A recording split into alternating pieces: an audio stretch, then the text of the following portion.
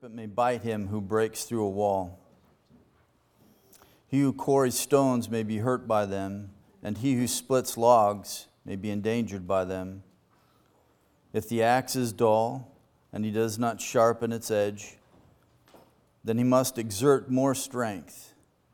Wisdom has the advantage of giving success. If the serpent bites before being charmed, there is no profit for the charmer. Words from the mouth of a wise man are gracious, while the lips of a fool consume him. The beginning of his talking is folly, and the end of it is wicked madness. Yet the fool multiplies words, and no man knows what will happen, and who can tell him what will come after him. The toil of a fool so wearies him that he does not even know how to go to a city. Woe to you, O land, whose king is a lad and whose princes feast in the morning. Blessed are you, O land, whose king is of nobility and whose princes eat at the appropriate time for strength and not for drunkenness. Through indolence the rafters sag, and through slackness the house leaks. Men prepare a meal for enjoyment, and wine makes life merry, and money is the answer to everything. Furthermore, in your bedchamber, do not curse a king, and in your sleeping rooms, do not curse a rich man. For a bird of the heavens may carry the sound, and winged creature may make the matter known. I know it's Father's Day, but I'm going to go to Ecclesiastes 10. I just have too many flaws that I really don't want to have to painfully go through anything. But actually, as I started going through Ecclesiastes 10, one of my favorite sections in Proverbs comes from a section in which many of the principles that are found in this chapter are found there as well. And so hopefully as we walk through this, you'll begin to see that there are principles that apply to us as fathers. And essentially, if I could sum this thought up that we come into Ecclesiastes 10 is living wisely in the foolishness of this world. And as fathers, this is our desire. To help our kids understand how to navigate this world and the things in it, and to see it for what it is, and to see things clearly, and ultimately to see them from God's perspective. Or if I could put it this way, we must live by God's wisdom and not our own folly. And what's interesting is that in Ecclesiastes 10, Solomon addresses so many issues of life. He's going to talk about rulers. He's going to talk about the issue of our mouth and how we speak. He's going to talk about the issue of labor, and he's going to talk about leadership and what that ought to look like. And actually, the more I went through this chapter, the more I realized there's so much here for me to understand as a father, as I raise my kids, things that I need to comprehend and I need to work out in my own life. So hopefully as we walk through this, you will gain something from it. But one of my favorite Proverbs, although also the most convicting one, is in Proverbs chapter 20, verse 7. A righteous man who walks in his integrity, how blessed are his sons after him. I've often gone back to reflect on this proverb, especially when my first child came. And from that point on, I've constantly come back to this particular proverb to ask myself, am I walking in integrity? Am I living a life in which my kids can follow in my footsteps? Because they're going to copy me. Whether I'm intentional with it or not, they are going to copy the things that I do. The question is, what kind of life am I living for my kids? And it's interesting that this particular proverb, it begins with the statement of the father's walk, and it ends on the reference of the fact that the kids come after him. Are they going to follow in our footsteps and walk the way that we walk? Do we help them to navigate this life? Do we help them to understand how foolish, right? Foolishness stinks in our life and what it can do to our life, and the way that sometimes we can do so much that seems so right and then unravel it and undo it by one moment of our life, by something we say that's foolish or something that we do that is so foolish. We can unravel so much virtue and so much wisdom in our life by one wrong decision, and that weighs on me as a father. He's going to deal with the issue of foolish rulers in chapter 10, verses 4 through 7. And we looked at this before. And the reminder here is that for those in leadership, they need to practice self-control before they can control others. But in reality, it isn't about the controlling of others. When you understand the need for self-control, you realize that it's about leading others. It's about living a life that they can imitate and look at and be like. It's interesting because I started thinking about this. You know, I was going through 1 Corinthians and then 2 Timothy years and years ago, and realizing the relationship the Apostle Paul had with Timothy. It's some profound impacts upon my life, because something I realized about leadership is that if you're going to be a good leader, you need to be a good follower. See, we're so busy as men trying to be our own man, doing our own thing and being our own self and making our own life, but we fail to realize that that's not discipleship. And that's not true leadership. Because the Apostle Paul said, imitate me as I imitate Christ. When he sent Timothy to the church of Corinth, he says, he will remind you of my ways which are in Christ. Why? Because Timothy had followed his life and seen his life and imitated his life and took these things on for himself and walked the kind of walk the Apostle Paul walked. And so therefore, Paul knew that he could send him to Corinth or Ephesus or anywhere else for that matter, and knew that he would lead them in the ways of Christ. A good leader needs to be a good follower. So it's interesting that as he deals with the issue of rulers and our relationship to them in verse 4, he talks about the fact of those who might rise up in anger against us. His exhortation, don't run. Don't run. It's interesting how many times I think about this in my own life, right? And it isn't about stand your ground. What I find interesting is what Solomon says here. It isn't stand your ground, stick up for your rights. He wants us to bring peace in reality is what he calls for. He says in verse 4, if a ruler's anger rises against you, you do not leave your position. Composure, and the word in Hebrew means a healing or health. Composure can lay to rest great offenses. In other words, we can bring about healing in this relationship. In other words, we need to seek peace. Oftentimes when the tough get going, right? The weak run. Solomon says you have a tendency sometimes when you find yourself in an adverse circumstance that you want to just take off and go somewhere else. Don't do that. That's why it's so frustrating for me in talking with a friend of mine who's a pastor near Mount Angel. And he says all the people are leaving the body. They're all moving out of state because they don't like the direction things are going. And he says, I'm saying to them, why not stay and be a light? Someone's got to, right? Solomon says we have a tendency to do this, that when faced with opposition, we have a tendency to want to run, to move somewhere else. But what about endurance? What about bearing up under? As a father, do my kids see me making a stand for truth, bearing up under, and seeking to make peace when there's contention? Or do they see me turn and run whenever things get difficult? It's interesting, I realized this lesson early on with the kids, and it started with Ian, and it is held true with every single one of them, is that our children look to us for stability in life. When they know mom and dad are okay, life's okay with them. More importantly, when they know mom and dad are okay with God, everything is okay with them. They know that there is stability there. And they look to us for that.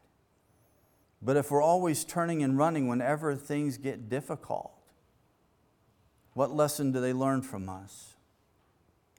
He goes on to say in verses 5 through 7, it's foolish to put fools in high places and qualified people in low offices. The temptedness of being to reset or rewrite inequities. Singing about these verses, right? Our present day. Help them to see the world and what's in it. Help them to see what's going on and the things that are happening around us. In other words, Solomon warns about incompetence being exalted over competence. Seems like we can see this. I mean, it's interesting how often he points out leadership, right? And we see these things, these inconsistencies, these things that are foolish and not wise, right? So it's kind of hard not to point out the politicians. And it's kind of hard not to say it, right? Because it's so glaring they're there. But for some, isn't it interesting how they can always fail upwards? The worse you do down here, the more you excel up, right? The more they move you up the ladder.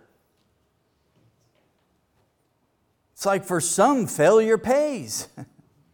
Foolishness pays. But if we understand the world we live in and who is the one who controls and manipulates and holds its sway, Satan, right? We know that he is at work, then therefore we know that foolishness is going to abound. He's not the father of truth, he's the father of lies. So these verses describe situations where people have been placed in inappropriate positions. Solomon says, look, it's foolishness to put fools in high places and qualified people in low places.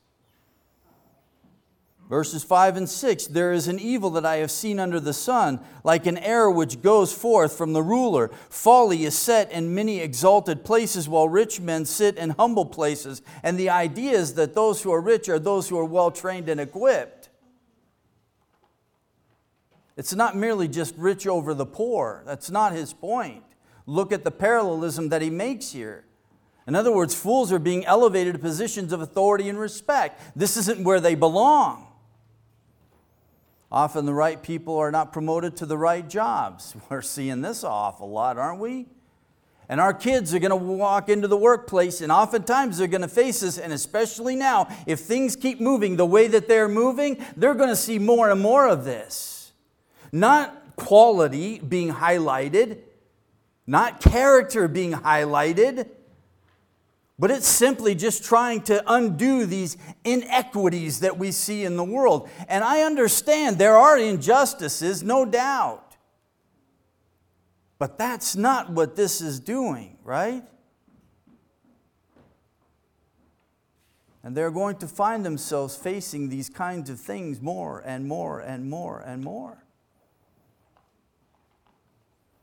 So when my son comes home from work and he's talking about how they acknowledge how hard he is working and the integrity that's there in the job and that all the managers are speaking well of him, I affirm that in him. Continue to work with integrity and honesty. Continue to be that example in that environment, because you're going to see it less and less. Therefore, you must stand out more and more. In other words, the darker it gets, the brighter light needs to shine. And I just say this as fathers, sometimes we forget to do this. To say to our kids, good job, well done, I'm proud of you. It's real easy for us to find the flaws and to point those out and to pick them out, right? I mean, we want the best for them, but sometimes we forget, brothers, we forget to encourage them. Acknowledge the things that they do right. Come alongside and affirm those things that they are doing right in their life. When we see wisdom pour forth from their heart, then say that. But we have a tendency to find the negatives. We want to fix those flaws because that's what we do. We want to fix things. But just remember, it's easier to tear down than it is to build up. And we need to put forth more effort to build up. And we need to recognize, right? Our rulers cannot recognize quality and giftedness and release people to do that. And we expect them to do that. But if our kids don't see that in our home, they're not going to expect it anywhere else. As fathers, we need to affirm the things that are in our kids' lives. Acknowledge them for who they are and who God has designed them to be. Affirm that and then release them to that. I know it's hard, but sometimes we want to create little mini-me's. The world's got enough with one. They don't need more of me. But they need my kids and who God made them to be. And I need to affirm that in them. And sometimes as a dad, I forget that. The foolishness of workers. Now it's interesting because this isn't quite how we might expect it to play out. Solomon begins in verse 8. He who digs a pit may fall into it. A serpent may bite him who breaks through a wall. Kind of like, what? He who quarries stones may be hurt by them. He who splits logs may be endangered by them. Now, some have looked at these verses and said, okay, the reason why one who's digging the pit, they might fall into it is because they weren't wise in what they were doing, and therefore they were ill-prepared, and therefore, as a result of being foolish in their labor, this is the outcome. I don't understand it to be that way. Okay? He is going to talk about the issue of preparedness in verses 10 and 11. No doubt, we will understand this from this. But what is he getting at with verses 8 and 9 ultimately? One, we have to acknowledge he's not teaching against hard work, right? Solomon's already affirmed that hard work, right, that there is something to this honest labor and that there is joy that can be brought from it, right? As a dad, this does us well, right? When our kids have a good work ethic, right? It's good that they can go and they can do a job and do it well. We know as dads that we've done our job if that's what they do. But each instant here is just normal activity in life. Digging a pit, breaking through a wall, gathering stones, splitting logs. What's he getting at? The point is that if you read each one of these, one, we see that there is some sort of accident, unexpected or unforeseen outcome. He is going to talk about the issue of being prepared for your job. If your axe is dull, right, and he does not sharpen its edge, then he must exert more strength. Wisdom has advantage for giving success. You need to make preparations for a job. You have to have the proper tools. You need to prepare it, right? Those tools need to be ready to do the job that they're meant to do. Otherwise, you're going to exert more effort, right? Work smarter, not harder, right? But here's the thing. You can't perceive everything. You can't see everything that's going to come. Notice how he says may in here, which indicates a modal sense. In Hebrew, they're all imperfects. One who digs a pit does not necessarily fall into that pit, but he may under certain conditions. But he doesn't control those conditions. What's foolish, and this is where the foolish workers comes in, is to think that you can see everything that's going to happen. Like you're going to see the snake behind the wall. Right? Some woman I was watching, she just purchased a house. And so she's having a little bit of reno done on this house, and all of a sudden she finds that there's snakes everywhere, in her walls, under the house. They're coming out from all over the place. So what is he doing here? He's illustrating that mankind's limited in his ability to know and control future circumstances. Wisdom understands the dangers and uncertainties of life. You can make preparation. You can prepare for the job. You can have everything ready for that job, but you can't see everything that's going to come in that job. And I find it interesting that he does snakes here. I'm like, why snakes? So this is what it brings to my mind. So I was a little kid, elementary school. Mrs. Woods, she asked us to draw pictures of two memorable moments in our life, right? I was like yay high, right? So it's like, what do I have to draw from? So I draw these two pictures. Well, Mrs. Woods, she gets our pictures at the end of the day. So the next day she calls me in at recess to come to see her in the classroom. And I'm like, oh, great, I'm in trouble now. So I come in and see Mrs. Woods, and she's looking at my picture, and she starts to ask me questions, and I'm thinking, what in the world's going on here? And as I got older and reflect backwards, she was probably thinking that there was some psychological issue going on in my life. And it was coming out in my pictures because in both pictures there was a snake and then it was my house. So she's thinking, well, something's going on in his home, right? And this is a cry for help, and I got to see this and do something about it. So she asked me about my picture, so I explained. I said, well, when I was a kid, much younger, I lived in Africa. And my sister, she would go to Kid Academy, which was in Lagos. We were in Nigeria. And so my sister, when she would come home for Christmas, we'd share a room. And I said, and one day we were sitting on our beds talking, and all of a sudden I saw a snake crawling out under my sister's bed. I said, we realized that there was a hole in the flooring and the snake came in from the outside inside. This was a very poisonous snake. I said, the other incident was my dad was doing ministry in some villages that were far away, so he was gone for a couple of days. And I always, for as long as I can remember, I can't sleep through the night. So I get up and I'm walking out because I'm thinking maybe my mom might be up. And it's the middle of the night. I come out of my room and I see this snake crawling under our front door. And it got itself stuck. So I go get Mom, I go out the window, and I go get the neighbors to bring him back to kill this thing.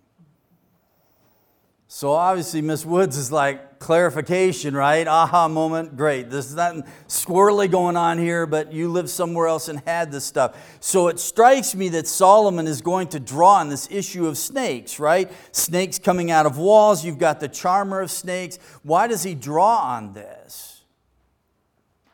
Well, hopefully he's going to give us some understanding of this as he moves to verse 11. But it's the surprise of it.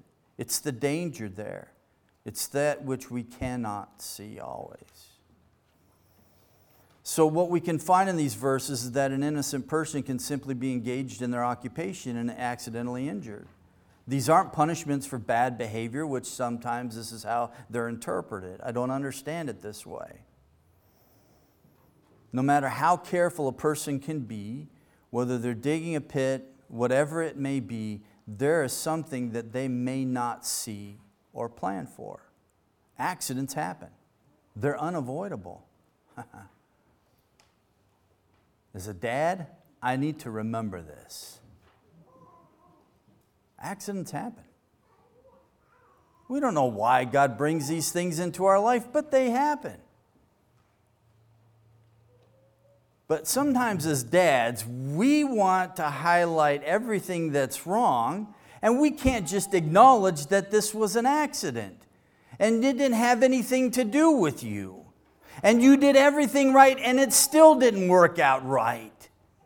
Right? We cut ourselves some slack, but when our kids do this, you must have done something wrong.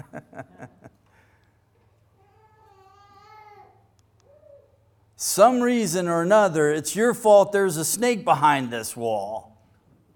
Really? And when I look at it that way, the absurdity sometimes when I address my kids about things, right?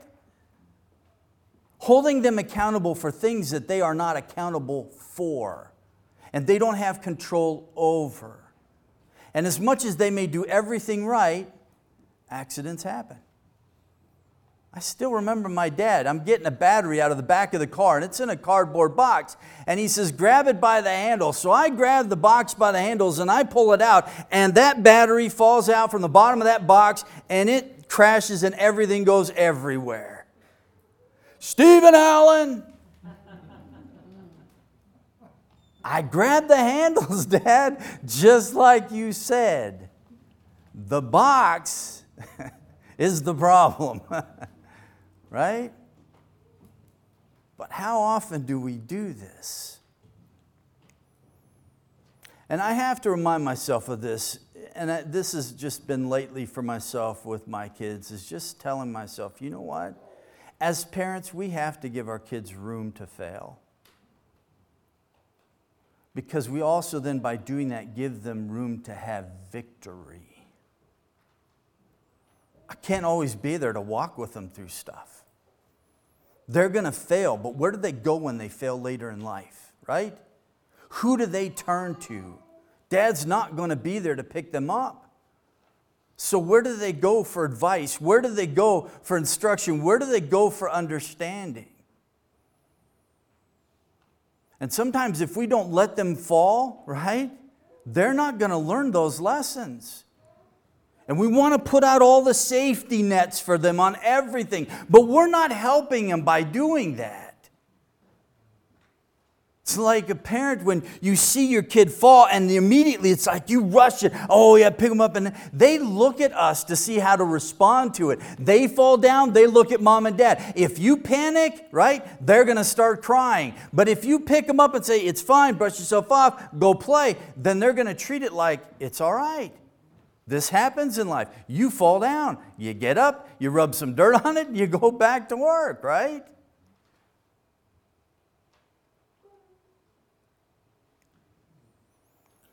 Also, he helps us to understand that there's a fine line between production and catastrophe.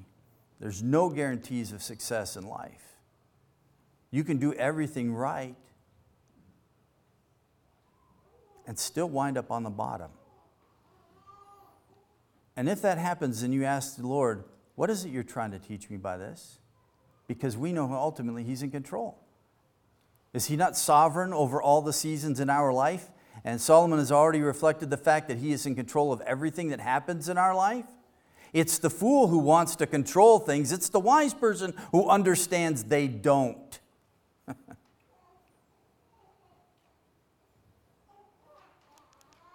And this by no means removes responsibility from us. Verse 10, verse 11, right? Wisdom in its application. You need to work smart. You need to use the right tools. They need to be prepared for the job. If the axe is dull, then you need to sharpen it. Because if you don't sharpen it, then you're going to exert more strength. It's interesting that in Hebrew, he uses the plural form here for strength. In other words, this is what we call a plural intensification. The point is that it is a waste of a great deal of strength and energy. If a person is not wise, he will have to use a lot more energy and waste his efficiency. Work smarter, not harder. As kids, this is what we do. Guys, we're young. We work our way through it, right? Strength. Brawn. We carry the thing by ourselves. Get a little bit older, someone help me. Stand on the other end and I'll take this end and we'll carry the load together.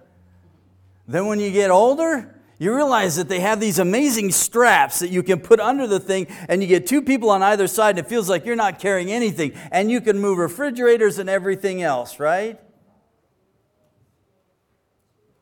So help them to learn how to work smarter, not harder. Use your heads. There still is responsibility on our part. Wisdom and timing, verse 11. Timing can be everything. If the serpent bites before being charmed, there's no profit for the charmer. Go through the motions, do your thing, right? Snake charmers in those days was a means of entertainment. And it's interesting that snakes, they don't have external ears, so it was by censoring and bone structure in their heads and how they can sense things. But more importantly, it was the charmer himself, the sway, the staring. When you go through the motions, right, and everything is done, it's in proper order and proper timing, snake doesn't bite, people applaud, and you get your benefit. So wisdom and timing is everything. I tell one of my boys, he's sarcastic. I love his humor, but I had to tell him for years, it's all about the timing.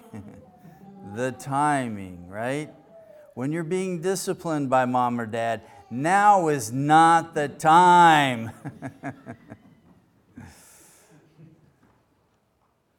Foolish talkers. We'll end with this and I'll let you ponder on leadership. Foolish talkers can be destructive, unreasonable, uncontrolled, boastful. Man. This is a good one. Verse 12, destructive. It goes on to say, words from the mouth of the wise are gracious, while the lips of fool will consume him. You ever struggled with saying things that are gracious? I say dads probably struggle with this more than moms do. Giving that timely word, right? Jesus always knew the right thing to say and the right time to say it. That's pressure. But it's a good kind of pressure. Knowing the right time to say certain things to our kids, right? And the right words to say. We need to work on this. Or maybe I need to work on this. You're probably already there, but I need to work on this. A wise person will always speak gracious words that are suited to the listeners and to the occasion. Now, remember Christ, he did clear out the temple, right? He overturned the tables. He called them out for turning the Father's house into a den of thieves. But he always knew the right thing to say. Whether it's personal conversation, public ministry, he always knew. We need to know this. It's a tough place to be in, I realize that, right? It's like someone calls and they want an answer from you. And they're looking for the right answer, right? And you want to communicate it in the right way. Who do you turn to? This is interesting. This is from Isaiah, and this is one of the servant psalms. So it is about the Messiah. Notice the capital M on me. So notice what it says about the suffering servant, the Messiah, Jesus Christ. The sovereign Lord has given me the tongue of disciples, that I may know how to sustain the weary one with a word. Who do I lean on for this? Who do I go to for this? I need to emulate him in this, but I also need him for this.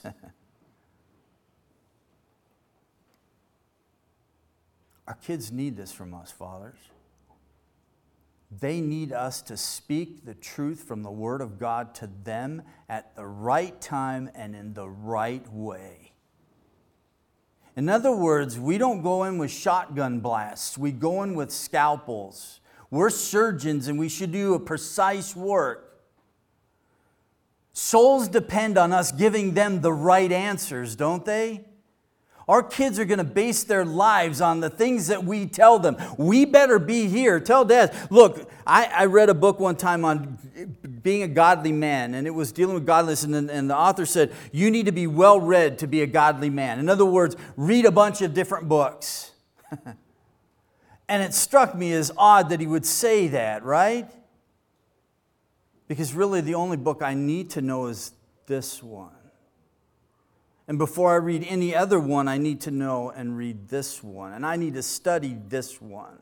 Because any kind of power and authority that one might have in the words they speak comes from here. My opinions are simply that, my opinions. My view of things. It's not binding, nor are they authoritative. They're like noses. Everyone has one. What my kids need to know is truth. They need to know the truth. And they need me to communicate it in a way that they will understand it and get it in the moment that I'm supposed to give it. Fools, they burst out and they do whatever's on their mind. They just spew, right? How many times we do this? We see our kids do something and just emotionally it comes and then, right? The words just flow. Don't stop to think what we're saying to them. Doesn't mean we don't ever correct them or reprove them.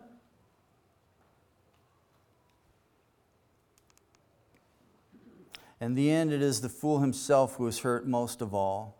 He will be consumed by his own speech. This is interesting. The word is bala in Hebrew. Now, it's interesting because Solomon is doing a play on words, and only if you know Hebrew, you're going to get it. So, in languages, there are times where you have words that are pronounced the same but have totally different meanings. So in English, we have the word board and board, right? Spelled different, pronounced exactly the same, but have two totally different meanings. Sometimes there are words that are spelt the same and sound the same and have totally different meanings. Our English word saw. It is a tool with serrated edge, yes? But it's also past tense for see. There's a third meaning. You can look it up, Google it if you want. Check me on it. There's a third meaning. It is a proverb, a maxim. In other words, The old saw is, there's nothing new under the sun. Said the same, spelt the same, three totally different meanings. Solomon does that here with Bala. There are two different meanings for this word. One is to speak eloquently. The other one is to consume oneself. It is self-destruction. In other words, he says, rather than speaking eloquently, the fool utters words that are self-destructive. He swallows himself. He gulps himself up. Your words ever come back to bite you with your kids? And the older they get, man, they're going to point it out to you, right? And then it's like you're so precise on what they say and what they do in their life, and then they get older and they start doing it to you, and you're like, don't do that to me, right? Your words will come back to bite you. If we just let them come out of our mouth, we don't think about what we're saying, we just give air to whatever we feel in the moment, they will come back to bite us. He who guards his mouth, Proverbs says, preserves his life, but he who opens wide his lips shall have destruction. Unreasonable, wicked madness, wacko words is what Solomon says. If I can put it in pedestrian terminology, they don't even make any sense. What he says doesn't make sense. The longer he talks, the crazier he becomes. You ever have that person in a conversation, what they're saying has nothing to do with the conversation. You're like, what are you talking about, man?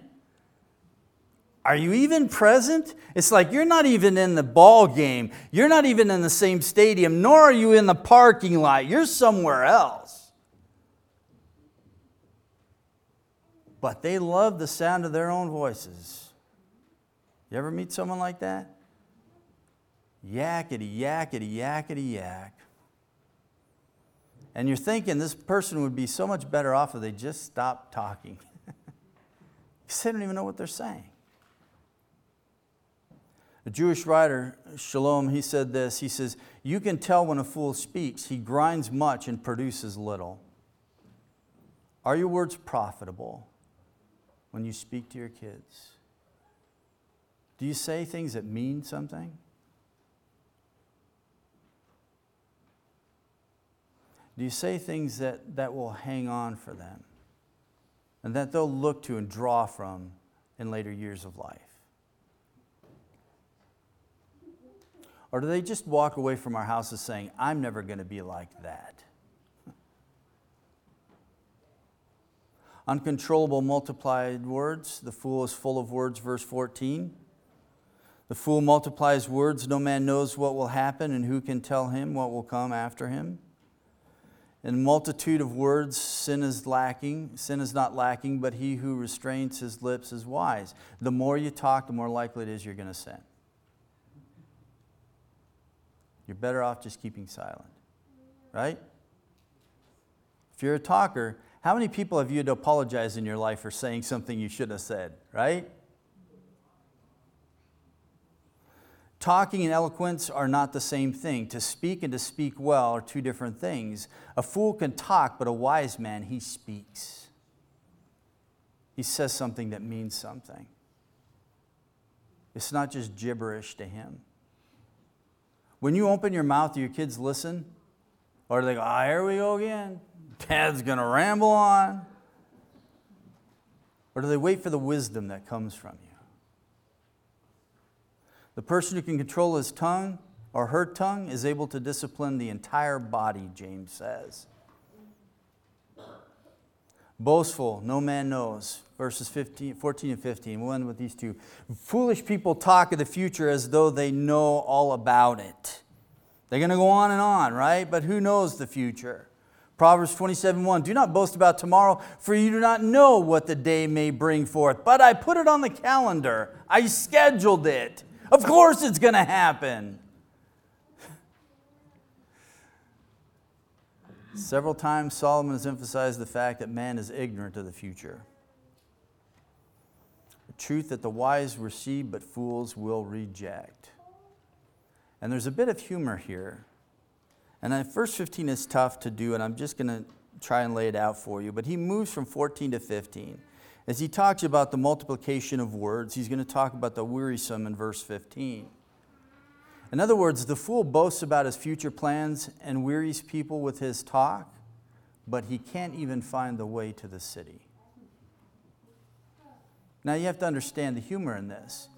Those days, there weren't such meticulous road systems and complex road systems like today.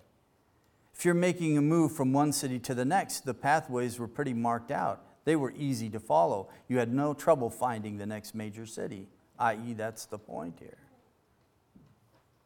You're so foolish you can't even find the next major city, and yet here you are talking about tomorrow as though somehow you control it?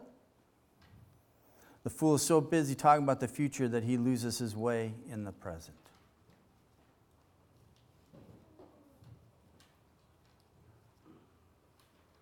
I've had to find in my own heart, at times I do this. We put so much stock in what's going to come later in life with our kids that we fail to enjoy the present with them now. We don't know how long they will have us, nor do we know how long we will have them.